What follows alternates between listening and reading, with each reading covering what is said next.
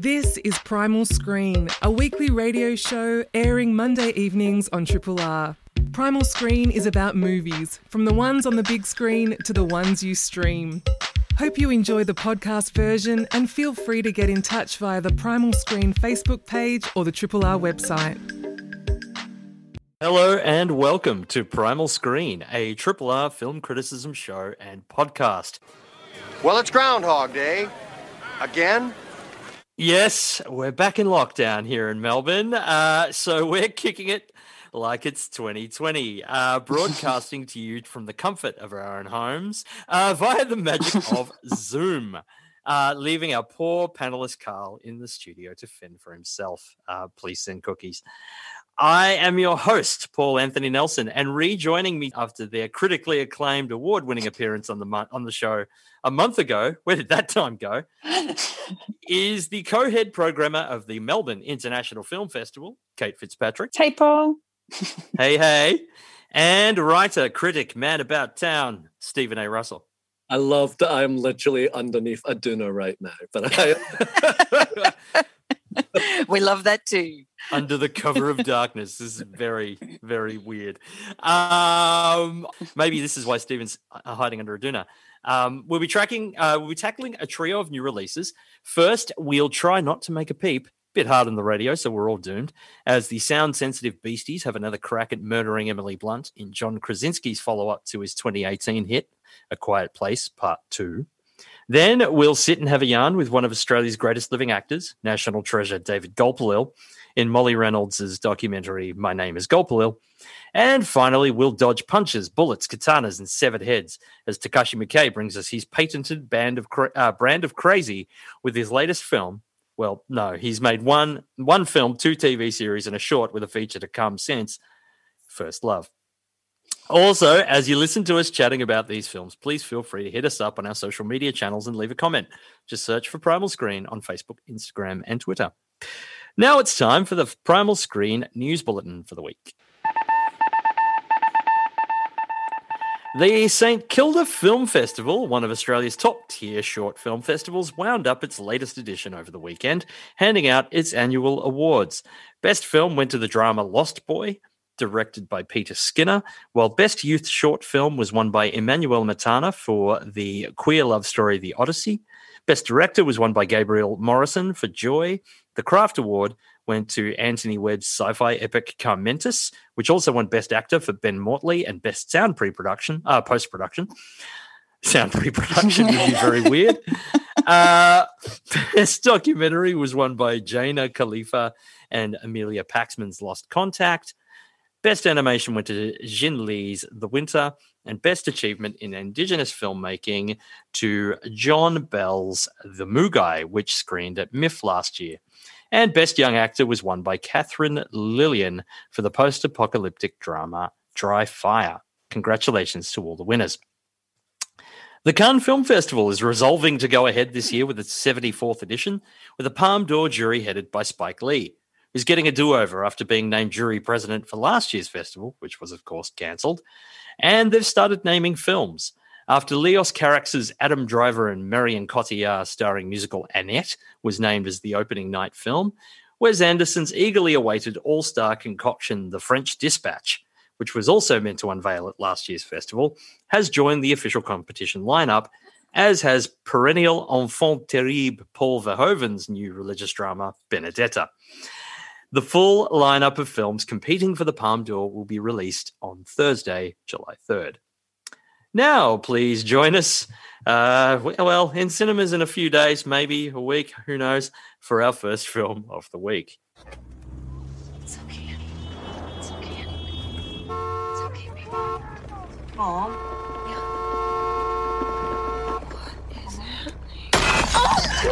What is happening?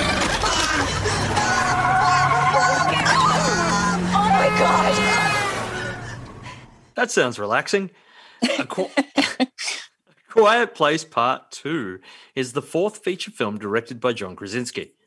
Following the events at home, the Abbott family, led by mother Evelyn, eldest daughter Regan, and son Marcus, played by Emily Blunt, Millicent Simmons, and Noah Jupe, now face the terrors of the outside world.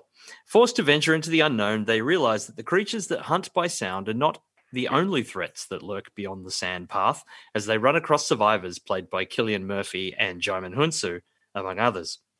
Kate, I didn't get to see this. I booked a ticket last Thursday night before lockdown, but Palace Pentridge closed up early before I got there. Still waiting on that refund, by the way. So I'll remain appropriately quiet about this one. Was this an effective extension of the Quiet Place story and world, or should it have been neither heard nor seen? I really enjoyed the first Quiet Place. I was highly anticipated, and it was a lot of fun. I really enjoyed this one as well. I think it starts really strongly. The first half is definitely much stronger. I really enjoyed getting the backstory of how these creatures come to Earth. It's really creates a great scene. The second half probably leans a bit too more heavily on just the traditional jump scare, but I mean, not opposed to those either. I think it's definitely set up for another installment, and I'd be really interested to see where they take it. For me, there's a part in the finale of it where the young deaf daughter, Millicent Simmons, she's kind of comes out of this place they've been in hiding, and she's walking towards one of these creatures. And I had this kind of moment where I thought, and maybe she's going to try and reason with it. And there's going to be, I don't know if either of you saw Love and Monsters, but there's a really fantastic scene in there with this, one of the monsters, where there is this kind of connection between the human and the monster. And I was kind of hoping that they would go for that in this, which they sadly didn't. But I don't know. I'm hoping somewhere, maybe in the third installment, there'll be some kind of explanation as to, why did they come? What are they here for? Because at this point, they're just these mindless killing machines. So, but yeah. And how do you milk a franchise out of that? You know what I mean? Like it's over and over and over again, Exactly. I mean, it, at least in my opinion, I don't know about you, Stephen, but it finished, and I thought, well, they clearly have in mind to have another one of these made. Absolutely. And look, I have to agree. First off, I'm just going to say that I thought that the start was really incredibly well done, Paul. I think you'll appreciate it. I mean, one of the things I loved about, and look, beforehand we didn't really know where the monsters were from, and there's certainly an element about that is appealing. Yeah. It was nice to have them established as alien invaders with meteorites. And maybe, to be honest, I felt it was more a bit like Starship Troopers, where they're kind of, where the insects all came down and these meteorites also blew chunks out of the air while they were at it. And the stuff that I really loved, actually, and while it's a very dramatic opening, and, we get to see John Krasinski again, where, spoilers, if you didn't see the first one, you might be surprised he's around again. Anyway, he's back. But what I really loved about the start was actually just the really quiet layering. So, for instance, he goes into the supermarket that becomes a real, life or death situation in that first film. And you see certain things on the shelves that are used as props in the original outing. So I got a real thrill, all that kind of foreshadowing of what we've already seen. And then straight after the jump, it kind of launches right back into the basement where Emily Blunt's been fighting for her family's life. You can still see the bloody knife on the steps. The bloody nail, sorry. Oh, yeah. Yeah, that's a great bit. That was all great. The longer I've been away from this film, the less I like it, unfortunately. I agree with Kate. It's really, it's going to get the punters in, which we all desperately need right now. It's full of action. It's exciting. You do jump. I squealed multiple times. Where I think it really ultimately kind of disappointed me, the longer I've thought about it, is that it doesn't really do anything new. So while it's true that we expand beyond the farmstead and we see a couple of different sort of communities beyond, the valley that we have in the first film. Neither of them is particularly interesting. Neither of them is particularly well developed. Cillian Murphy is a bit of a blah addition. I love him as an actor, but his character is pretty boring. The other community, there's a real kind of like Mad Max style World Gone Wild bit that is all laughably done within. I was going to say World Gone Wild very quietly. Well, Kate, what did you think about that? I thought that was that bit. I thought was kind of ridiculous, but I also thought even the people on the other island, I just thought that was so strange. It's like, really, you found a safe place and you're just going to sit around and barbecue, and that's basically your life now.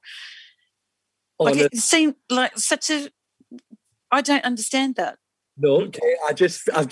The more I think about it, the more I think it was really weakly written. I don't think they had much of an idea of where to go, and ultimately the finale just devolves into the same but less tense, because what made the first film so spectacular, and it's not unique by any stretch of the imagination in the horror canon, but it was a family against the monsters stuck in what should be the comfort of their own home. And that tight setting is what made the first film. And unfortunately, when you've got, as you said, Kate, brainless monsters, expanding the world in a way that doesn't really give us a lot to work with just didn't feel that interesting. Yeah, and I think that's what I was disappointed, that there's not more given to those monsters. And if they do make a third film, I hope that there is more of that to explore, where it's just, if it's just the default, let's get our gun and kill these things, I find that kind of very limiting. And the thing is, Kate, it doesn't even do, like, I am a massive stan for Aliens, right? I am that boy that will risk all credibility and argue that as much as I love them, it's the superior film to the original. Oh, I agree. And what? Oh my goodness, who knew? I thought that was like me. Aliens is a perfect movie. Alien is almost perfect, but in true Ridley Scott fashion, is about 15 minutes too long. And look, so the thing that I love about it is you don't need to go more cerebral. You can just go bigger. Alien works by maximizing the But it's also a different angle, isn't it? Like, the whole thing is like, the first one's a slasher film, they're trapped on the ship. The second one is like, this is the offense that's been sent in to clear this planet, do this thing. And that's the thing. If you expand it to, this is, we've sort of learned how to beat these creatures, or this is our attempt or whatever, or a prequel or something. But if it's just the same thing but in a different place, it seems repetitive. Do they do the kind of, is this sort of like a 28 Days Later sort of the humans are worse than the aliens sort of scenario? Like they go to a camp full of terrible people? Well, no, the camp is just people that have got away. But Stephen's referring to these kind of weird, the Mad Max people are like these weird people living down by the docks who somehow have, I don't know, lost their minds. And I've been around Docklands. I've seen that happen. Yeah, exactly. I mean, it can do that to people, I'm sure. Yeah, they've kind of gone a bit culty, but it's honestly, they don't, because you can't really have much dialogue in this scene. And you're right, Kate. You know what? I didn't even think about that. There is literally zero explanation as to how they've survived out in the open. None at all. I mean, other than perhaps because they're near the water, which the first film, kind of established running water could confuse them. And then from that point on, the existence of this entire series is utterly ludicrous, unless people just hang out constantly by waterfalls, basically. Lots of water cooler chat happening in the Quiet Place universe. Yeah, good for them. So, A Quiet Place Part 2 is now screening. Once cinemas reopen, A Quiet Place Part 2 will be screening at most major and independent cinemas. You're listening to Primal Screen on Triple R. Triple R on FM, digital, online and via the app. You're listening to Primal Screen with Kate Fitzpatrick, Stephen A. Russell, and myself, Paul Anthony Nelson. My spirit will return back to my country. I will miss my children. And I think of them, and I love them. My Name is GULPILIL is the third feature documentary and fifth feature overall, directed by Molly Reynolds. Early in 2017, legendary Australian actor David GULPILIL was diagnosed with lung cancer. His doctors estimated 6 months for him, but David, being David, was always likely to defy the odds, and he continues to do so with this, probably his last great work. That's according to the filmmakers, not myself. My Name is GULPILIL. For the first time, it's all him, in his story, in his words, taking us boldly on the journey that is his most extraordinary culture-clashing life. Stephen, did this journey have you reappraising the life and work of one of Australia's greatest artists? Look, I mean, I'm super biased going in. You know, I think he is a mercurial force of cinematic whirlwind. You know, he's just been a magnetizing factor on our silver screens for 50 years now. I mean, you know, Walkabout was 1971, so we're literally at the 50-year space. And, you know, there are many actors out there who in that time have racked up, you know, 200 plus, or, you know, your Meryl Streeps or whatnot.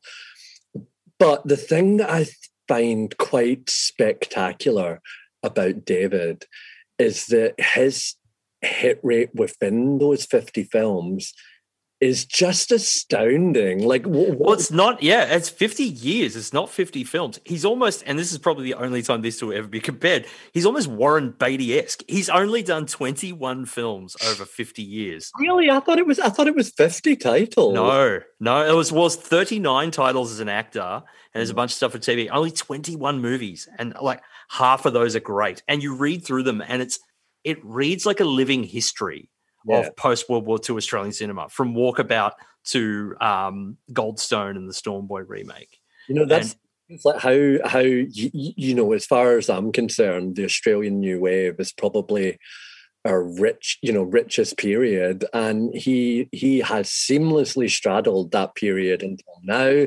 And it's not just, you know, it's not, the thing that's quite amazing is it's not just, you know, art house films like 10 Canoes. You know, he's also been at the figurehead of massive global populist hits. Like I believe he's the only actor who's been in the two biggest box office hits in Australian history. Crocodile Dundee in Australia. And, you know, and so there's this ability for him to speak language and to demonstrate his incredible dancing ability, singing ability. You know, Nicholas Roeg picked him literally out of the bush because he just saw, you know, like it was like seeing electricity, like lightning caught in a bottle. You know, he could see then and there where we'd be now. And I can't speak. I think Molly Reynolds has done a beautiful job, particularly. It's so easy, particularly with Australian documentaries that don't always have huge budgets, to go down the very basic talking heads template.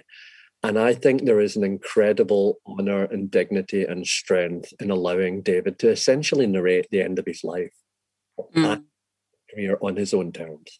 What did you think, Kate? Yeah, I totally agree. I love the approach that she's taken. It's kind of this extension of her film from 2015, Another Country, which is more of like a film essay. But in both, he's really front and center of telling his own story, and I think that that's a huge call to make, because he's the only one who can really tell it in that magnetic style that he has too. He so instantly draws you in. He's got such an incredible face. He's got an incredible voice. He's got this incredible charisma that you're captivated for the time that you spend with him. And to watch him reflect on his life and also his impending death. It's very sobering stuff to watch. I found like it's really. I mean, I don't want to sound hyperbolic, but he's really a national treasure. This man, and I think the way that his story's been documented, it's a huge asset for us as a country to have. Yeah, I don't throw words. I don't like to throw words around like that, like, you know, national treasure, unless I'm doing it ironically. But this is one of the few times that you can say it and mean it. As you know, as if his bona fides as an actor, dancer, artist, and storyteller needed any proving at all. The evidence presented in this film just further underlines what a phenomenally gifted artist and genuine icon. Again, icon is a word I don't often use seriously, but here we can. This past half century, like, he's so recognizable. Like, he's incredibly famous. Like, we're talking about that incredible resume. And like you know, he covers everything. He covers the Australian new wave with films like Walkabout and Storm Boy, but also Ozploitation with Mad Dog Morgan and The Last Wave, which is sort of a Ozploitation new wave kind of crossover. He's in literally the film that defined Australia for half the world in Crocodile Dundee. He's in it's just this constant checkpointing of these incredible, and then of course Charlie's Country. And I think the way the scenes presented here make a serious case for him being one of the greatest, like one of the 5-10 at most greatest actors this country's ever produced. Yeah. Like just there's stuff he can do. Like, he could do drama, comedy, pathos, subtlety, histrionics. He can do all of it. But and often it's just with a mere flick of those eyes, that a remarkably expressive face. Like, you see scenes in Rabbit Proof Fence and The Tracker where he's just so beautifully subtle. And then you see him in things like The Last Wave and Storm Boy, and he's like a movie star. Like, he's handsome and he's charismatic and it's like he's the whole package. And it's like he's never been bad on screen. Like, he's always truthful, and and whether it's that untrained thing, but no, there's something else. There's like you were saying before, Stephen, there's something innate and gifted about him, and just seeming to just know how to act for screen is. Oh, and well, I feel like that's part of the message he's saying. I mean, there's part of, I don't want to do down his skill, because he absolutely is, obviously, you know, he has a craft. Absolutely. A big part of that is his natural magnetism and his ability to play on that. I mean, honestly, like, you know, we're having this debate about whether we are going over the top, but I think one of the most beautiful things about the documentary is actually the very opening minutes. And so what we see, you know, even just jumping back to A Quiet Place Part 2, bizarrely, you know, Molly films him in some of the locations that we have witnessed him in these many films. You know, we kind of see him almost step back in through time. But the film opens with him walking on a dusty road, following an emu gently padding along. And then is it an emu or is it a cassowary? I was wondering about that. Scary birds I would not go anywhere near. yeah, I don't. It's above my pay grade. Like, which is nothing. You get that size, I'm not having a bar of it. Goodbye.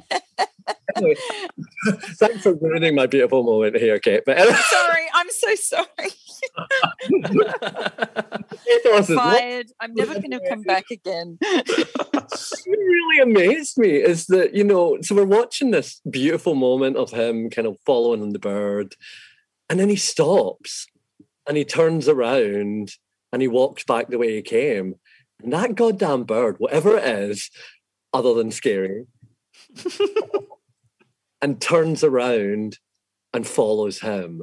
I cannot think of a better visual representation of the way we've all stopped and turned and followed him for the last 50 years. That's beautiful. Yeah. I really, I think the film works best when it's in this insightful, often poignant dialogue between footage of Gulpilil as a younger man and him today. Like, there's there's a lot of scenes early on where they're almost talking to each other. It's almost this call and response, and I thought that was really beautiful. But and just watching him and so magnetic, and he has led the most extraordinary life. Like Bob Marley gave him his first joint. Oh, I know. What an incredible story. The actual hell.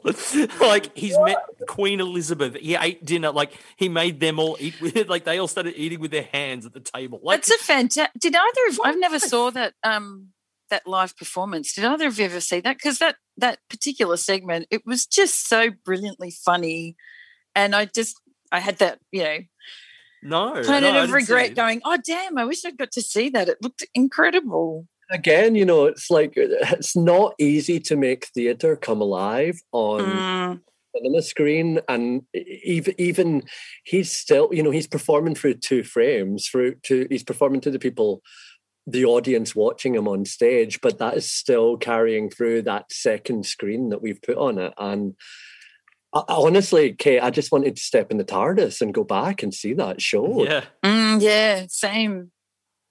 I wonder if it was something it only showed in Sydney, like whether it travelled to Australia, whether they just did it in Sydney. I'm not sure. But yeah, very, very sad I missed that because, it's just like this, like he keeps coming out with these anecdotes and these, and they don't, and the cool thing is they don't sand off the rough edges either. Like, there's footage of him. He's, he can have a temper at times. He can be, he's obviously had some issues in the past with alcohol and marijuana and with ex-wives and so forth.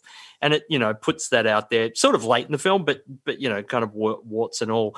I guess if I have any issue with the film for me, I guess I wasn't really aware before watching this that it was conceived when it appeared he only had 6 months to live. And the original title of the film was The Life and Death of David GULPILIL. Oh. It becomes, for me, particularly in the second half, it starts to become increasingly morbid. It becomes this elegy for someone who's still alive. There's frequent scenes of GULPILIL in hospital, hooked up to drips, poring over the mistakes of his life, longing to return to country and family, but stuck in Adelaide for medical reasons. And while all of this is true and certainly worth addressing and mentioning, and the fact that it does refreshingly address the notion of death head on rather than shying away from it, I really like that as well. It does feel more and more dominant in the second half. We're just seeing a lot of this man frail and in hospital, and it almost feels like it's perhaps drawing focus away from this extraordinary life and soul we're supposed to be celebrating and into the kind of just sort of watching an old man get sick and die. And it's like, I don't know. I just felt it started to feel a bit like, maybe I don't feel like I should be here. It feels like something private. Yeah, I guess I think that's a fair thing, a fair comment to make too. And I guess that also is almost inevitable because that's what the film is about in the end. I think I started to feel that sense of urgency on his part. It kind of reminded me of that bit in Charlie's Country where he says to his friend, like, but if they take you to Darwin, then you won't die on your country. Like you'll be too far away. And I started to feel like that for him. And so I guess, I think that's a fair comment to make about it feeling morbid, but it's almost like you can't really get away from that too. Yeah, I kind of really found that part of what this incredibly generous gift that he has allowed us into these moments. I know what you're saying, and that can be such a fine line about, where the line of, whether that's okay or not. For me, I did feel that it was very purposefully him narrating his life and his death. I felt that was part of what he was inviting us in to. I'm not going to put words in anyone's mouth, but well, he literally says that. Yeah, so this is my story. I'm telling it. Yeah, and going back to be a fish again, which I just loved that. If this is the final film, then my goodness, what riches he's given us. But I wish I could double them. I really do. I really, really do. I wish we could have more. Beautifully said. So once cinemas reopen, My Name is GULPILIL will be screening at Cinema Nova, the Classic Lido and Cameo cinemas. And also, please use this opportunity to go out and check as many. There's not that many films, people. 21 in total. You can maybe skip. There's a later one that I don't know about, but Didn't 20 you say of some them. of them are streaming as well? Some of them are Yeah, available there's on a streaming. heap. Walkabout is on Stan. What was the other one I suggested watching? I can't remember off the top of my head. I think Goldstone is on Stan. Yeah, heaps of them are streaming. There's so many classics, and like I said, if you watch his films, it takes you through the history of post-war Australian cinema. You cover every period. Yeah, and I really like that he said it multiple times about through all of his performances, he's had his integrity, like he's representing he's bringing his culture to screen, which I think is, obviously very important to him. You feel like he's done that since day one, haven't you? Like, there's been other actors, I think, that have done that as well. Like I think, you could say that about Gary Foley, you could say that about Tommy Lewis, but not as constant and as iconic. He's in the right stuff, for Christ's sake. Yes. It's one of the greatest American films of the 80s. And it's just like, again, and always represents himself with dignity, even when playing comedy, and he's always just, that you'd get the feeling that he's been, again, Beatty-esque, very picky with what he does. Like, he's very choosy about the projects, I don't know if I'm the first person to ever compare the careers of David Gulpilil and Warren Beatty, but I'll take that. Look, and I'm on board with that too. I'm enjoying that comparison, I have to say. But yeah, it's an incredible tribute to a truly iconic artist. So you can catch My Name is Gulpilil in cinemas once they reopen. You're listening to Primal Screen on Triple R. Independently yours, Triple R. 102.7.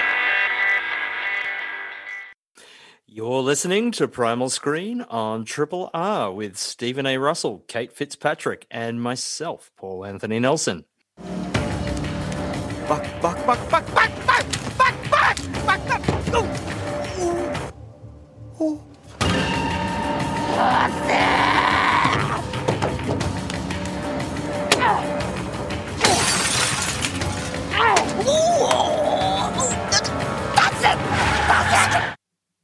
Now, listeners, before you send us mail, he was saying back, back, back, back in Japanese. It wasn't the other word. I just want to tell you this. Go look it up on the internet. It has subtitles. First Love is the, good Lord, 89th feature film for cinema or video, directed by Takashi Miike, according to IMDb. Actually, 88th, I think. A young, naive boxer, played by Masataka Kubota, and a call girl beset by visions, played by Nao Omori, get caught up in a drug smuggling scheme over the course of one night in Tokyo, which is a very short and polite way of describing the nuttiness on display here. Kate, were you able to keep your head, wink, wink, while watching this latest slice of Miike madness? I had an interview with someone that said it was his 103rd feature film. Yeah, see, this is the thing. Because there was all this publicity when Blade of the Immortal came out. And I remember Miff even had this in their thing. It was his 100th film. And I can't see anything that corroborates that. IMDb have his total credits at 110. And that includes episodes of television and short films. And so I don't know where they're getting this figure from. Yeah, I don't know. Look, I had a really great time with this. It is indeed nutty as all hell. But I was really on board. It's super violent, but it's also really funny, which I really, humor and violence. That's my favorite combination on screen. I really enjoyed that. I love that. I think it's kind of very easy to describe this film as comic book violence. So I love that he's kind of really takes that and at one point actually it is a cartoon, basically, as the car literally through the becomes a air. cartoon. Yeah. I really love that little. He seems to be having such a great time with it all. Yeah, I'm not a huge Takashi Miike fan. Like, I'm not to say that I'm not a fan of his. I haven't seen all 88 features, many of them. But yeah, I really had a great time with this. I thought it was a lot of fun. It's maybe slightly a bit too long, but I was really on board for most of it. Kind of really enjoy all the crazy women in it as well, like the girlfriend of the drug dealer that's killed. I think she's really like fantastically nuts. I think that's her screaming in that clip that you just played, and she does those guttural screams particularly well. I really enjoyed it. Yeah, she's proper crazy. And just to one of your points there, Kate, the reason I sort of picked this to review this week is because it's shocking. It's one of the few. It's a rare Miike film that's screening here outside of film festivals. I mean, this did screen at MIFF a couple of years ago. Yes, and it was one of 2 films I think from Miike that screened that year. And given that he makes 2 to 5 films every year. Those 88 feature films have been since 1990 or something. Like, it's insane. I know. He's just indefatigable, obviously. That guy. Yes, the man just keeps going, and that's the thing. Like, so few of them screen here that I thought, well, now that we've got it, there's a chance to capture one in the wild. We should do it. Stephen. Oh, sorry, Kate. What were you going to say? Sorry. The only other thing I was going to say, I really enjoy the fact that, quite perversely, this was released in the UK on Valentine's Day last year, which I had such a great thought of thinking of a couple going into a cinema going, what will we see tonight, honey? Oh, First Love. That sounds delightful. and then getting this, that would be really, really great. Because, I mean, I guess there's kind of a sweet love story that happens in amongst all the violence, which is kind of cute, like the boxer and the poor woman who's, turning tricks because of a debt that her dad owed. It's kind of a really sweet story at the center of it all. Stephen, what were your thoughts? I mean, where to even start other than maybe I'll just take that sort of link that Kate made to the female drug dealer. I mean, if there's a perfect sort of explanation or encapsulation of the way this film just starts wild and then takes it beyond all reasonable expectation, is the moment where they blow up her apartment and she just, without even really blinking, just full on smashes herself through the window to get. And I think that was the moment I went, yes, and the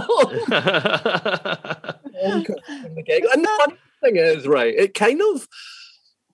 it's so all over the place, gloriously so, that it's kind of, as Kate says, there's a love story in there. It's encompassing comedy. It's got extreme violence. Yes, played comically, but still intense.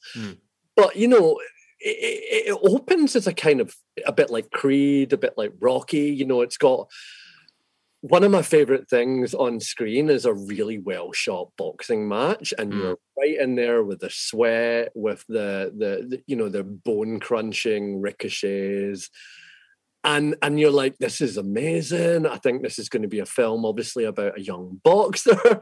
And then, apropos of nothing, it cuts to a severed head outside, and you're on the back heel the entire film, and I love it. It's changing genre every time you blink, and it's magnificent. I was utterly enthralled from the get-go here. And it looks beautiful, and it sounds like the soundtrack is it's killer. It's a killer. Yeah, I like that, and I love there's such differing kinds of music on the soundtrack too. Like it starts with that didgeridoo music when he's playing, like when he's boxing, and then there's that kind of weird acidy jazz, crazy. It's the track we just played. It was like the opening theme, which is like didgeridoo into acid jazz into kind of rock, like, you know, it's and rock and yeah, roll. I agree. It looks amazing. Like there's that fantastic shot where there's that cavalcade of cop cars that are chasing the Yakuza guy over the bridge, and the lighting of it is just perfect. It's such a beautiful looking shot. I can't remember the last time I saw so many good night shots in a film. It's glorious. You know, every ochre amber of the night is on fire in this film. It's just stunning. I've seen a few Mickeys over the, like, probably about 9 or 10 over the years. And I do come to expect a certain degree of madness from him. And this is kind of exactly the kind of madness I was after. But it also means, in true McKay fashion, the story is slapdash. It does careen from one ridiculous and or silly and or ultra cool, hyper cool moments to the next. The characters are all sketches with ultra violent quirks. Like, all of them seem to have something really, really violent that they do. But thankfully, it's refreshingly shorter than because often his films are about 2.25 hours of this. But this is about 108. Although it still does meander in the middle, I felt. I did find myself, sometimes if I get a little too much crazy without any ballast, I start to kind of tune out a bit. And, you know, it meanders with sound and fury, don't get me wrong. There is always something happening. But often it's just stuff happening. But everything comes together in the last act that really charges home with some wonderfully berserk, darkly funny fight scenes. You know, you've got a one-armed swordsman. You've got an ethical female assassin.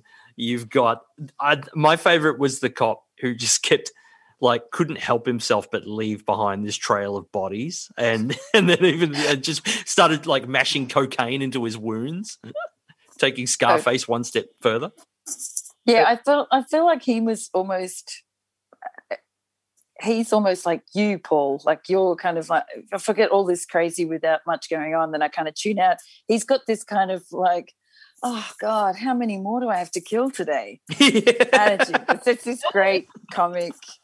Yeah, it's like, come on, he just wants to punch the clock and be done.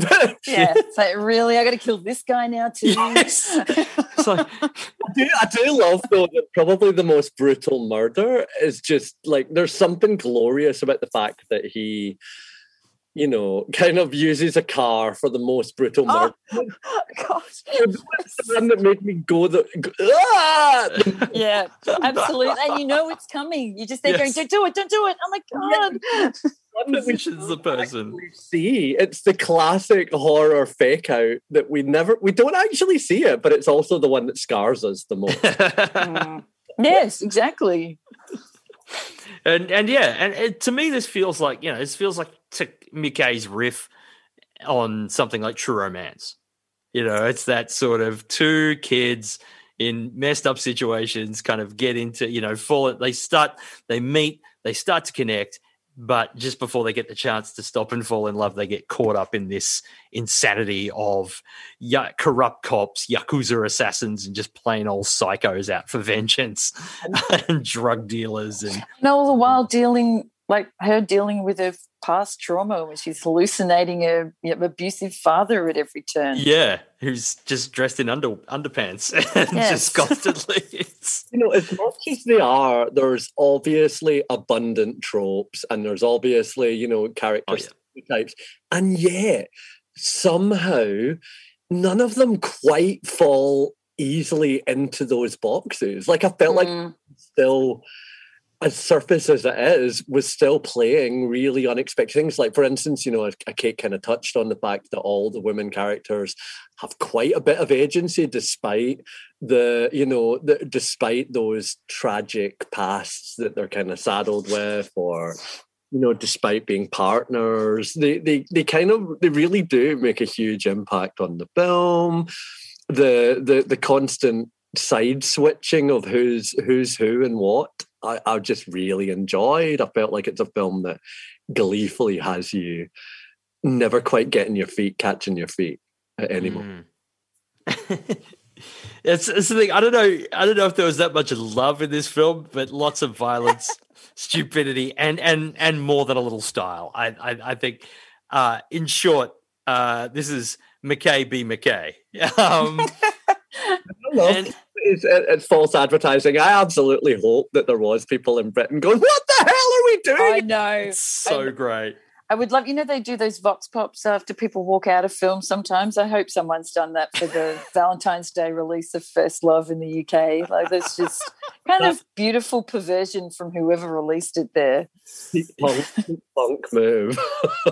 I can see there's certain distributors in the UK that I feel like would totally handle cult material that I could totally see counter programming with that. Like, yeah, First Love. We'll get the McKay heads, but we'll also get some unsuspecting punters as well, seeing the title and hoping for a lovely little rom-com. And I was thinking, like, what is the first love in this film? Is it her childhood friend? Is it drugs?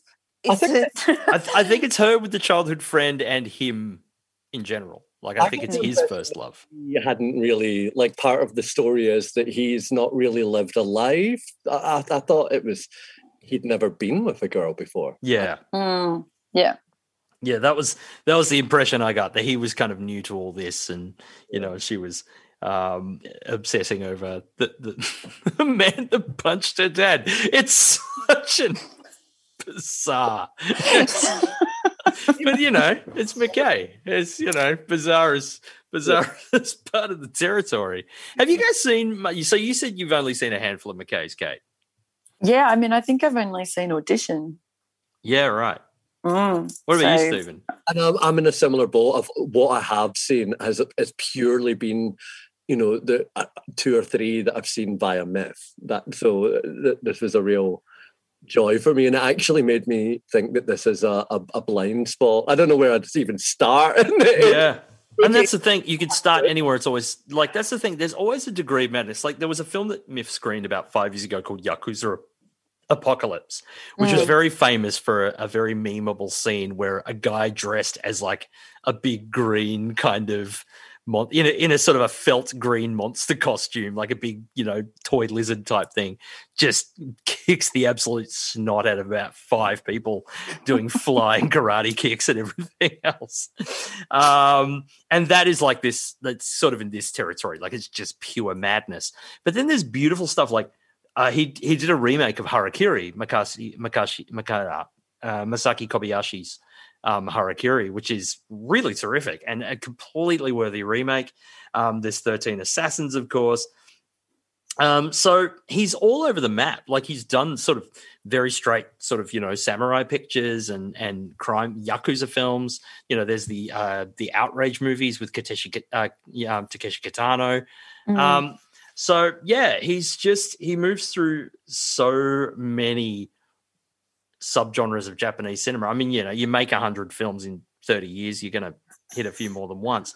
But, and that's it. It's a big thing to take on, to go, wow, I'd really like to explore his oeuvre. It's like, well, you're going to be, it's going to take you a long time to get through all of that. Yeah. Pick a handful and see how you go from there. But you see Audition or Gozu or something, don't be surprised if you walk away scarred. Oh yes. I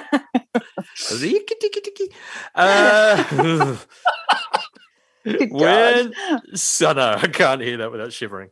When cinemas reopen, First Love will be screening exclusively at Cinema Nova. You're listening to Primal Screen on Triple R. Triple R. We checked out A Quiet Place Part 2, My Name is GULPILIL, and First Love, which will all be screening in cinemas once they reopen. You can listen back to the show within half an hour on Triple R On Demand, or check out the songs we played on the Primal Screen page on rrr.org.au right now. You can also subscribe to the Primal Screen podcast via iTunes or wherever else you find your favorite podcasts. Next week, I will be joined by superstars Lee Gambin and Eloise Ross as we celebrate 3 films turning 80 this year. What will the films be from 1941?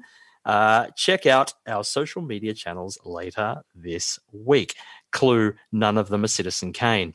A huge thank you to Morty Osborne for editing the Primal Screen podcast, Killer Carl Chapman for paneling the show and providing producing assistance. Thanks for listening to Primal Screen, a weekly radio show airing Monday evenings on Triple R. Hope you've enjoyed the podcast version and feel free to get in touch via the Primal Screen Facebook page or the Triple R website.